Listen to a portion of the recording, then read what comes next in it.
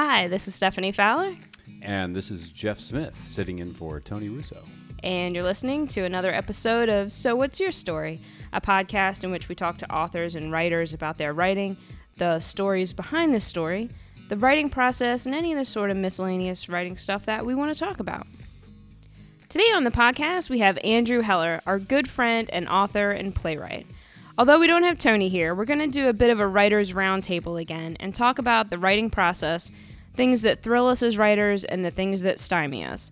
And today, we decided to talk about writing across genres. So welcome to the podcast again, Andrew. How are you? Glad to be here. Jeff, you've done historical fiction, you've done young adult fiction, and you've done, you're even now doing a musical. Yeah, you're working on a new musical. That's right. exciting. Yeah, Mm-hmm. Pendragon. And Andrew, you've written plays for adults, for kids. Yep, for young audiences and for adult audiences. And I have a young adult mystery series out, some poetry and some just more reflective, I guess, memoir kind of stuff. Yeah.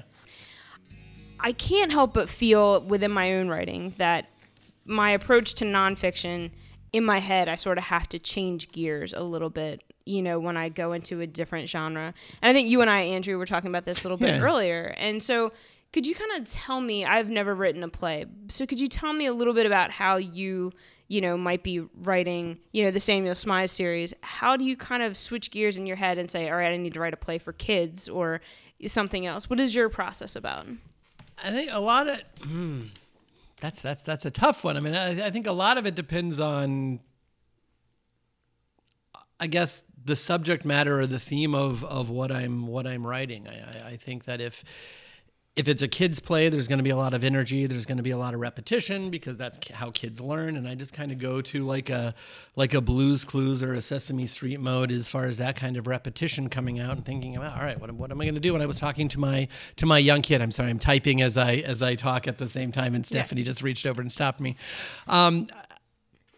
I have to try to get in the world of that younger mind and thinking about like my own child as an example, or the kids that I've taught. I taught kindergarten and pre-K for a little while, and I've worked with young audiences before. So approaching it that way, just really looking at what the kids want. When I'm doing a play for an older audience, it's really more about the character and about the relationship. So I just kind of let myself get in the mind's frame of the conversation that's going on and trying to think about who are these people and where are they. And I think it's really a mindset change. I don't know, Jeff. It's interesting, a mindset change. I think when I start writing something, because prose, to use a better word, for lack of a better word, literary term, prose is where my mind goes first. And so when I went from writing, for example, the novels that I've written, the two books, the historical fiction and the young adult novel, to writing my play, the first thing I had to do was think of it in prose terms. So I wrote out, the first thing I did was started writing a story, just in prose form, with very little dialogue and just describing action and describing things that happen. And then what I have been doing throughout the process of writing it is taking those scenes and transcribing them into strictly dialogue, and taking the elements that I sort of imagined as I worked out a first draft, my sort of initial, my very rough first draft that we all always hate, and I hated mine too. But I take that and I just convert it into dialogue. And I thought, okay, so what would characters say in this scene? How would they feel? And then I just thought about strictly dialogue, which was actually a very, very hard transition to make, to go from writing prose to strictly dialogue. Sure, because you can't explain everything away. People have to say it. Yeah, people have to say it, and people don't speak in very what a lovely green terms. Couch you have. Exactly. Yes. On this sunny, wonderful day in your living room with wallpaper. Yeah. Yeah. No, it's. I would think that would be quite a challenge to go from having paragraphs, having sentences and paragraphs, to be able to have lovely exposition and set these things up. I mean, you've got to have your characters deliver every last piece of it, and I can't imagine. To me, that would be exceptionally difficult. It's a little like writing. I'm not a poet. I've written like 3 poems in my life, and Don't tell Tony. And that was in high school, and we won't go there. That's another But podcast. it's a little like what I've heard of poets writing poetry, because every word that you write when you write dialogue only, when you're writing a play, when you're writing something like that, every word matters. Sure. Oh, sure. And you can't have extraneous things. Whereas when you're writing prose, you can be flowy and you can say a lot of stuff that in the end maybe that particular "and" doesn't mean quite as much. But when you're writing strictly dialogue, it's a totally different mentality. But in addition, I mean, the genre part of it is I'm not only writing dialogue, but I'm also switching to writing a musical, which is a completely different aspect. Because it's not just going from a prose story that I came up with to writing a sort of a play version of it, but it's also transforming some of those scenes into musical numbers. Right, you've got to further the story through lyrics and further the story through the music and make it make sense, oddly enough, that people are just suddenly breaking out singing in song, you know. And I would imagine as you're thinking about that, choreography even. There's a whole. I think there's a lot of elements that go into all of it, because it's not just the story, it's not just the dialogue, it's not even just the song, but it's also how the stage is going to look. How is the set going to look? What is the audience going to see when they sit down in the theater? How is the stage going to move? If you add too many characters, how are they going to interact on the stage? If you have one character in one scene that needs to change clothes really quick and get into the next scene, how is that going to happen? How are you going to make one actor move from one place to another in the space of 2 seconds? You have to think about those things when you write a play, and it's not anything I'd ever thought of before in terms of writing. Sure. Yeah. So would you say that it's a bit more technical in a sense?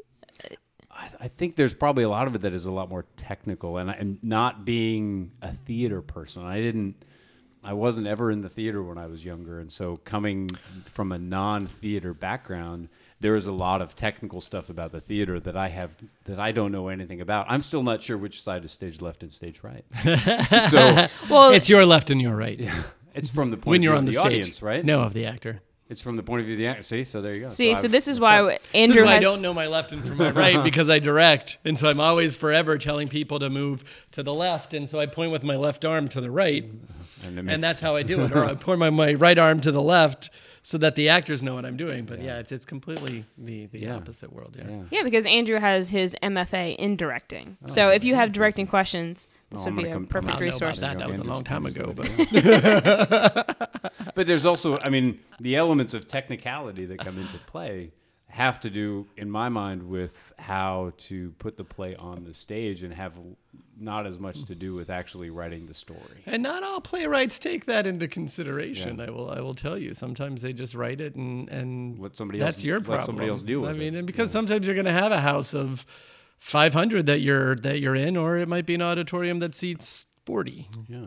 Or it could be what are they called? A cafetorium or something like that. You don't know where your play's going to get picked up. How do you go from? I mean, you started in theater then. I did. Right? I did. So how do you go from that to writing basically sort of young adult fiction? I mean, that's a transition. I mean, for me, going from prose to dialogue only.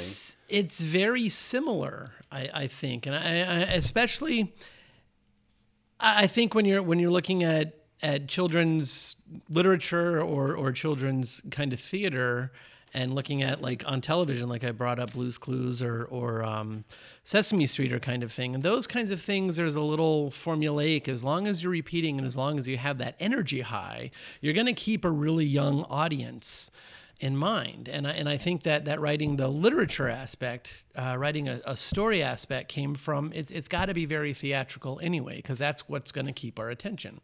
I think when you look at video games that 12-year-olds and 14-year-olds are playing, I mean, they're very episodic. They're very quick, though. But, I mean, they're very story-driven.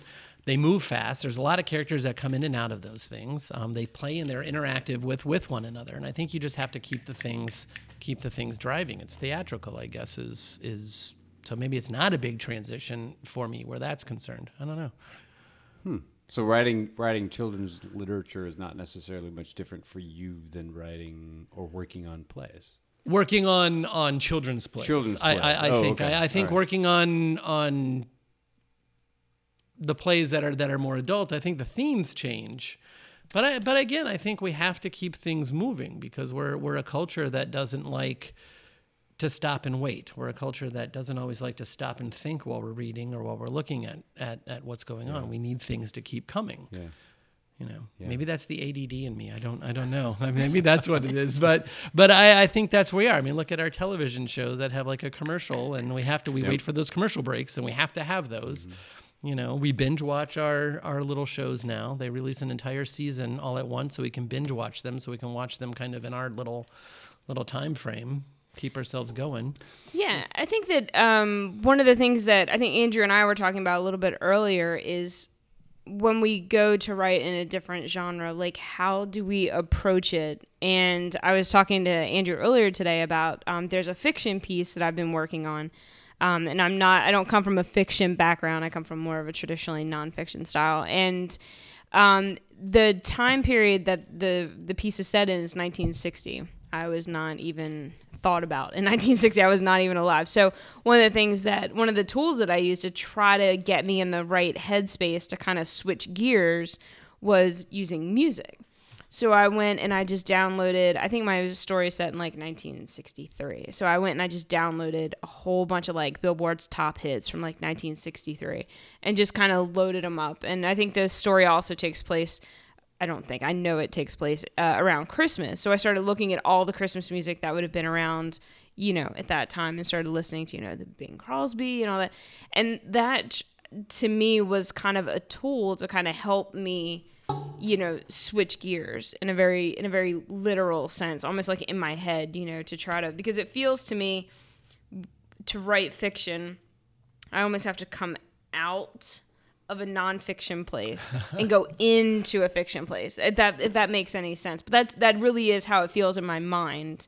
And so music, and Andrew was talking about doing some playwriting, and so music was actually one vehicle that kind of really helps me kind of reposition myself in fiction. Do you have anything like that?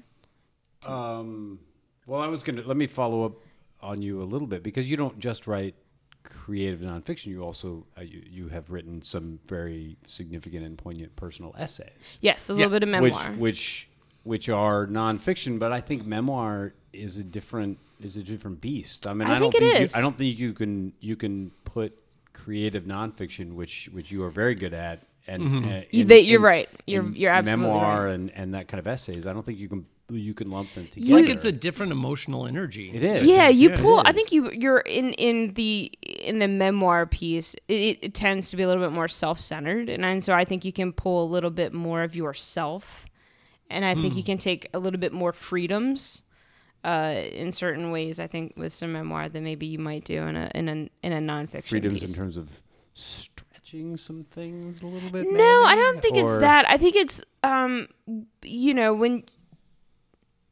I think for me, when I'm writing memoir, I tend to go very deep into myself. I tend to go very emotional. I tend to be very deeply reflective. Yeah. I don't really think people want that necessarily with nonfiction. I don't necessarily know that people want to know the ruminations necessarily of the author in a nonfiction piece. I think it's more anticipated to see that in more of a memoir piece, what you were thinking and feeling. No one cares about what you're feeling when you're writing a nonfiction piece about this other thing over here, right? Yeah. There's a little bit of a distance. There's a wall. There is, yeah. A disconnect between the voice that's author, telling the story. Between author and story. Whereas in memoir, there is no wall between author and story. You're author like, is story. It's your story. Yeah. Here is my soft underbelly reader. Yeah. This is it. You know, with nonfiction, you're tend to writing about a subject, so you don't want to make. With memoir, you are kind of the subject, right? With nonfiction, there's usually a subject over here, and you don't want to just be like telling your author, "This is how I feel about this thing." It seems a little mixed up. So one of the things that I like about fiction writing, even historical fiction writing, which I think I tend towards more than anything else, is that you can take these sort of ego author memoirists aspect of writing and inject it into fiction more than you can with nonfiction, right? In nonfiction, there is a wall, and you can't really interject author personal opinion into nonfiction. But with fiction, you can, because you can pretend to be somebody else. You can pretend that the author is that the narrator is you, or the narrator could be omniscient, and the narrator could say all the things you really feel and that you never really want to say out loud. Do you find that, like this fiction piece that you're writing, do you find that enables you to add that memoirist sort of aspect of yourself into the piece that you're working on, as opposed to the wall you have to build between yourself and the nonfiction that you're at? You know, I don't think I'm good enough at fiction to really give a good answer. My fiction is not great. I think as a writer, we have to know our strong points, and certainly nonfiction and maybe memoir are mine. But I think with fiction, what I find is my sensibilities will bleed into them in some way, shape, or form. We can't help that. I think agree, even in nonfiction, even when you're writing a nonfiction piece, your word choice, the way that you phrase something is going to probably reveal a little bit of bias or something about yourself in there. But, for the most part, I feel like I'm not really great at fiction. To me, fiction is something that is kind of like an exercise. I do it to try to get better at it. But I do think in the characters that in this particular story that I'm working on, I do feel like, especially in the main characters piece, I do feel some of myself bleeding in, some of my vulnerabilities. I think we're able to kind of blend into them and be like, oh no, that's the character. That's not my vulnerability. That's the character's vulnerability. And keep on going. But if you haven't identified with them, I mean, you can't help it. I mean, with what you're writing, if you relate to that character, be them a real character from real life, be it something that's nonfiction or a character that you're writing. I mean, you may make a connection with a nonfiction character from the past and identify with them, and that skews the perspective in which you write. Yeah. I mean, when I wrote my first book, Misabi Pioneers, I really identified with the main character in some ways. I mean, he's a Finnish immigrant in 1891, so not completely, because I'm not a Finnish immigrant in 1891, but there were many aspects of the character that I felt connected to, and I wrote those parts of me into that character. In addition to other characters in the book. Could you occasionally be more sympathetic to that person than perhaps you would be if you had less feeling for them? Yeah, exactly. Yeah. So I think there's some amount of that in fiction, John, in fiction in general, but in that kind of writing, that you have the ability to be a little bit more emotional, to put a little bit more of yourself into the story than you get in the creative nonfiction, for example. Yeah. Right. Well, that kind of leads me to a question. As you were talking, something kind of occurred to me, and it's a question that I think I had asked Andrew earlier, but I'll pose it to you first, and then I'll pose it to Andrew. Are there any genres that you are afraid of or would be very hesitant to kind of give a go at? Oh, that's a great question. And for me, it's probably really easy, because the genre that I have always been most afraid of is what's now called speculative fiction, but is more traditionally called sci-fi. And part of that reason is I admire science fiction or speculative fiction so much, because what you have to do in speculative fiction is build an entire world. You have to create not only characters, but you have to create an environment in which they live. And rules and all that. Rules about that environment. I mean, it's like going to Mars and there's no gravity. I mean, that's basically what you're doing when you're writing speculative fiction. You're creating an entire universe. And I've always found that the ability for people who do that well, Ursula Le Guin, who recently died, who was amazing at that. I mean, she created entire universes out of nothing, and in very short pieces and in long pieces. And there's a writer friend of mine who lives in Chicago, Marianne Mohanraj, who's also incredibly good at creating these whole universes out of nothing, out of thin air. I would not be comfortable with creating an entire universe. I have a hard enough time with creating a character that exists in the real world that I already know, much less trying to build a world around in which a character that I dream up can live. Yeah. What about you, Andrew? Any genres that you find, that's untouchable? as it were? Well, Steph and I were talking earlier about the science fiction thing, and on one hand, I can say for similar reasons, but any kind of fantasy kind of thing. I mean, when you're looking at like the Harry Potter kind of things, I mean, I wouldn't call that science fiction. Yet she created an entire different world. It falls under the spec. It falls under, really. I guess, that. And where I've got a young adult series about a kid who's in his father's spy business, and there's some spy business stuff that is rather fantastical. And as we were talking about narrators, it's narrated by a cat. The cat is a narrator. So there's all of that. So I guess then, in a sense, there's a world that's being created. But somehow in my mind, I don't differentiate. Conflate the two. Well, They're not the same to me. It's much different to say you're going to have a story narrated by a cat, because the cat still exists in the world that we know. You're not creating a whole I'm not new inventing. universe. It's not being narrated by a narfalant or whatever. Yeah, Right. exactly. Yes. That has to exist in some different, Yes. I have no idea what a narfalant is, for the record. Yeah. It just came out of my head. So. I mean, I think it sounded it's- good. Yeah, I think it's a for me, it's admirable, and it's a difficult thing to do. I've written the other genre that I have actually attempted.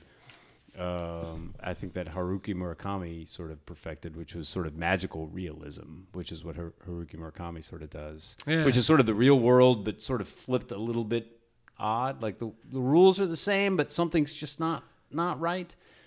And I have attempted that kind of fiction, and I think that's something that I would really like to do more of, and I'm not afraid of, but it's certainly something I would like to try. Right. Yeah. I think for me, it's poetry in one. I like to write. Well, I don't like to write poetry. I find myself occasionally moved to write poetry, and then I always feel like an angsty teenage girl, which is awful. But I felt with every poem I've ever written. that's how I always feel. It's like I'm one of my students. Oh my God, does he like me? Does he not? That's always how I feel when I write it. And yet I'm moved to do it, and then I'm embarrassed as hell, and I don't want to show it to anyone. I showed it to a friend of ours, Joan Cooper, one that I did, and she ran it and raved and loved it, and I sent it off, and I think it was like the most embarrassing thing I ever did. But I want to keep trying to do it, because I like it's a good exercise. It's raw emotion. Oh yeah. With limited words, so every word is a raw emotion, and as loud and not controlled as I am, I'm actually more controlled with my actual feelings than one might think. So I think putting those out there is difficult. Poetry is one of those things. I mean, it's hard. It is. It's hard. It is. I hadn't even thought of poetry when you asked me that. Yeah, well, that was. I was waiting for it to come back to me. Waiting for it to come back. I was like, "Oh, teacher, I have an answer." I got it. What's your answer, Steph? No, I think it's funny. I started out as an angsty teenage girl, writing a ton of awful poetry. I mean, I really did. I wrote a lot of awful poetry. My mother was like, "Well, maybe you'll get a job at Hallmark or something." Like sad Hallmark cards. Home of awful poetry. Yeah. Oh, that's terrible. Yeah, I was going to be like the poster child for sad Hallmark poetry. But, when I got to college, I took creative nonfiction, discovered short stories, discovered essays, and I sort of walked away from poetry. And honestly, I think that going back to poetry to me would be hard. It would be probably a place where I once felt so comfortable, and now I feel like a stranger in a strange land when it comes to poetry. Because I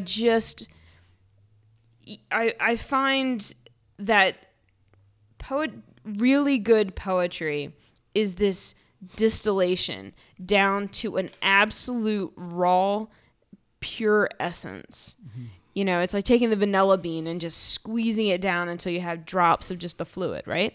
So for me, having spent the last, 20 odd years or whatever, writing short stories and essays and taking my time to build something, I think for me to have to strip all that away would be sort of a horrifying exercise. And I think that would be really difficult for me to try to walk back to poetry. Although the thing I love about poetry is that distillation, is that driving down, wringing out just the bare essence of a thing And we've had poets on this podcast. Just most recently, we had Christopher Salerno, and he talked about that very thing, that when he is asked to write an essay or a short story or poetry, he's just overwhelmed. He's like, my God, I don't need all these words. I need to stretch my emotions You know, out he was for like, 20 look, pages. Exactly. He was like, look, I don't need all these words to convey what I'm trying to say here. I just need like a couple of lines. I'll get you there. And Right. to me, I was like, oh my gosh, I don't know if I could get you there in a couple of lines. So I think it's sometimes just sort of flipping the thing that it is that we're trying to, how we're delivering our message to our audience. And I think for me, poetry now, you know, poetry 20 years from me, 20 years ago, I was all over, but today would be an abomination. Yeah. And my mother would be really sad to see me go back. Oh yeah. I wrote a poem when I was in high school that actually won an award, and I look back at it and wonder how it won anything. Because you're in high school. Everybody writes that kind of poetry in high school. I mean, we all wrote terrible poetry in high school. But I still write terrible poetry. Poetry is not a genre that I'm afraid of, but I don't want to share it with anyone. I write a poem, so I journal every day, and at the end of every single journal, I write a poem, and I try try to take that moment to just ignore conventionality and forget about whatever things I'm supposed to do, and I just write the words that come out of my head in whatever form that they come out, and it works really well. And makes me feel a lot less afraid of poetry. To do Nice, that. Yeah, which I think is good because I think poetry has a really important place for writers. Absolutely, and I think it really, to me, what I like about poetry is the focus on words and structure, which I think structure, yeah. Which if you're a good writer in general, no matter what your genre, word choice and structure, those are the basic building blocks of what it is we do, right? So, but I think poetry is sort of just kind of highlights that in a way that maybe other genres don't, which is maybe why I'm a little scared of it now. Because if I do it, I'd want to do it well, and I know that to do poetry well is so hard. And I just I'm still waiting to do it. Yeah, well. Yeah, I'm not doing it. I think Tony, to bring Tony into this, had posted something just the other day about the difference between beer and liquor. Whiskey is something that if it goes bad, you have to wait a really long time for the next batch to be good, to find out if it's any good. Whereas beer, if this batch is bad, well, it only takes a week to make another batch, and so you can. Oh, the next one will be all right. The next one will be all right, and I think that's kind of the poetry prose metaphor, right? Prose is kind of like beer. You can write a lot of it, and you can just dump a lot of words in, and it's not. If it doesn't come out so great, then it's not so bad because you got more words. You got more words. But poetry is kind of like whiskey. You have a very small window in which there's an economy of scale, right? And you have to get it right, because if you don't get it right, then it's not going to come out, and then the next batch doesn't come out for several months because you got to let it age before you can taste it. I think that's I think that's very apt. I think that's very good. I think that's very apt because certainly we seem to be more forgiving maybe with prose, because we know that, all right, this paragraph lost me. Maybe they'll catch me in the next one. Yeah. But I don't know that you necessarily afford that with a poem because because you can't say this word lost me. Maybe I'll get it in the next one. Yeah. I've only got 6 words left. I better hurry and get it. This line out of 6 totally lost me. Well, the other 5 aren't going to get me back. Right. No. But I think that, just to think about writing across genres, I do think it is a good exercise for writers to try different genres, to break out of that comfort, to try something new, because I think at the end of the day, it's all exercise working different parts of our minds. I think anyway, at least that's how it feels for me. Yeah. I agree. I mean, anytime you're willing to step out of your comfort zone as a writer and do something that challenges you and scares you, that's an opportunity to grow as a writer and as a person. Right. Absolutely. I mean, as any kind of an artist, and certainly as a person, I think you do have to push yourself. You have to challenge yourself. Yeah. Yeah, like writing a musical. Like I would be completely terrified to think that someone said to me, Stephanie, you have 6 months, write a musical.